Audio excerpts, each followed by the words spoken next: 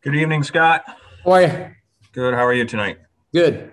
Good. All right, we'll get started here. Just as a reminder, everybody, please use the raise your hand button. And if you have a question, make sure that your camera is on. We'll get started. Tony, go ahead. Yeah, hi Scott, how's it going? Good. I know you're probably expecting Cam York's game to really, take off as he got some game action. Where would you say his game is at right now? It looked like he was really comfortable with the puck tonight.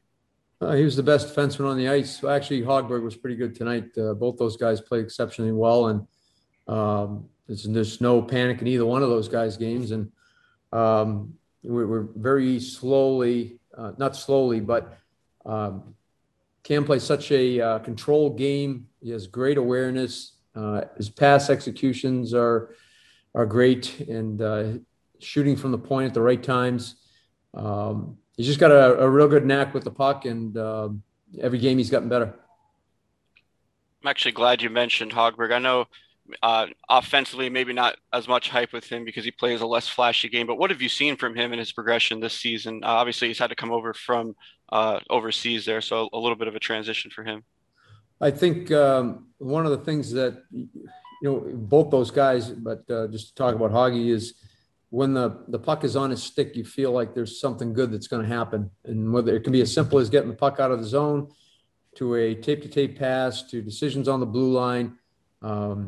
He's getting better every game, and consistency with him, you know what you're going to get every night.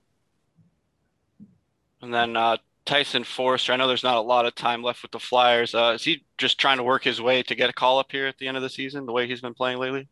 I don't even know if that's an option. Just I think the opportunity these guys are getting down here,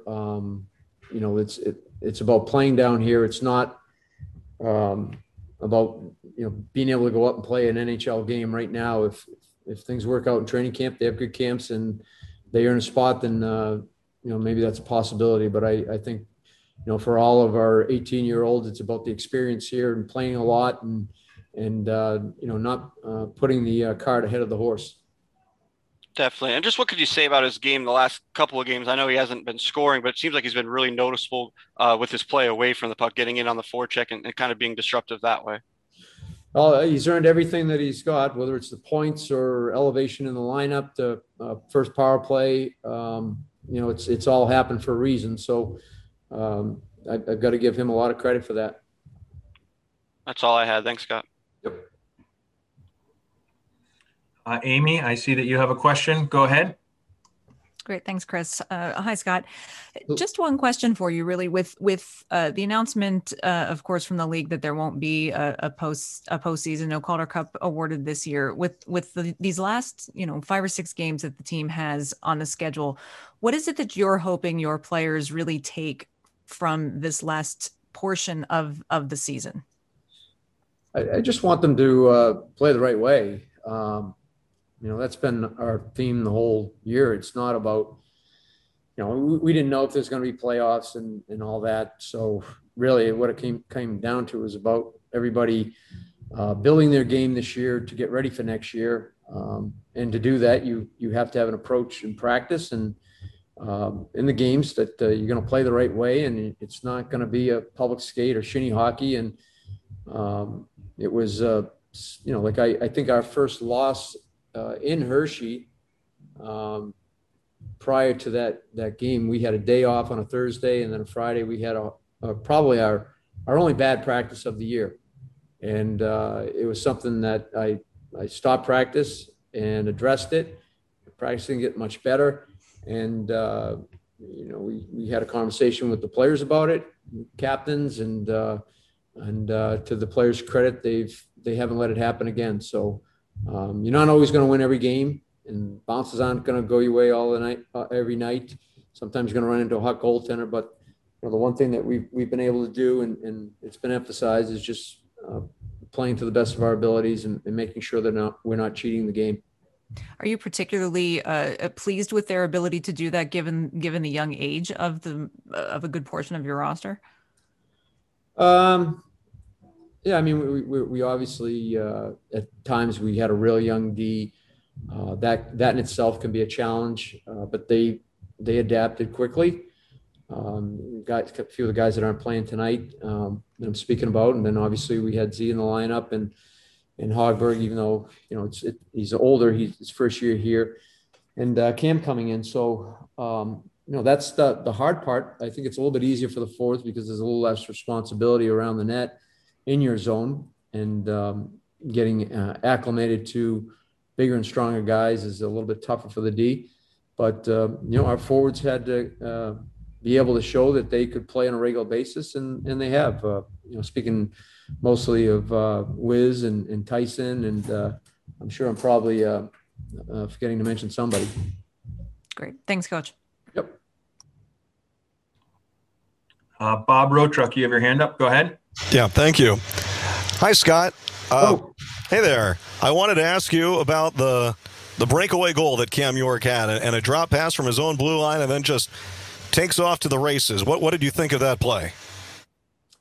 Well, every game we try to find out where the ice is available, whether it's a breakout or inside the zone. We talk about our power play and where we want people to be, and try to expose and get away from where the pressure is. And that was a perfect example of our players executing something that we had talked about.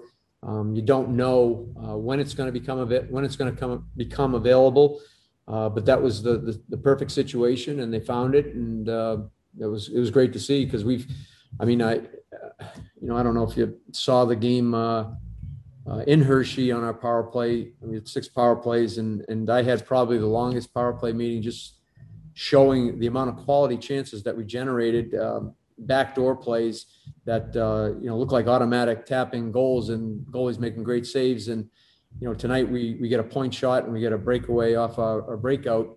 And so even though we didn't get rewarded for all the good work we did in the offensive zone, we were able to get some looks at for opportunities that you might not have expected to happen, and they did. And part of it's just a lot of good stuff that we did prior to the execution of those goals.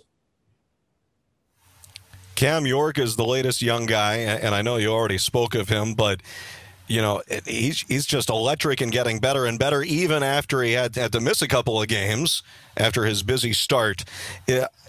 Is he better than maybe you expected? Maybe you didn't have any expectations. Has he gotten better faster than you might have thought? Well, I think it all came into play probably after he got back from injury, maybe a few games after he got him under his belt and had the opportunity to play some games. He's really taken off from there. And I had really no expectations either way. I didn't know what we were going to get based on what I saw in training camp in Philadelphia. I thought, it was a huge adjustment for him. I thought he struggled with the pace. But if anything, his pace has gone up to the point where I would consider him one of the better players on our team playing with pace. So, the sky's the limit for Tyson. He's got great vision, poised with the puck. He's got a great shot. He can make passes. There really isn't anything to not like. Okay, thank you very much. Yep. Scott, there's no other questions for you tonight, so thank you for your time. All right, thank you.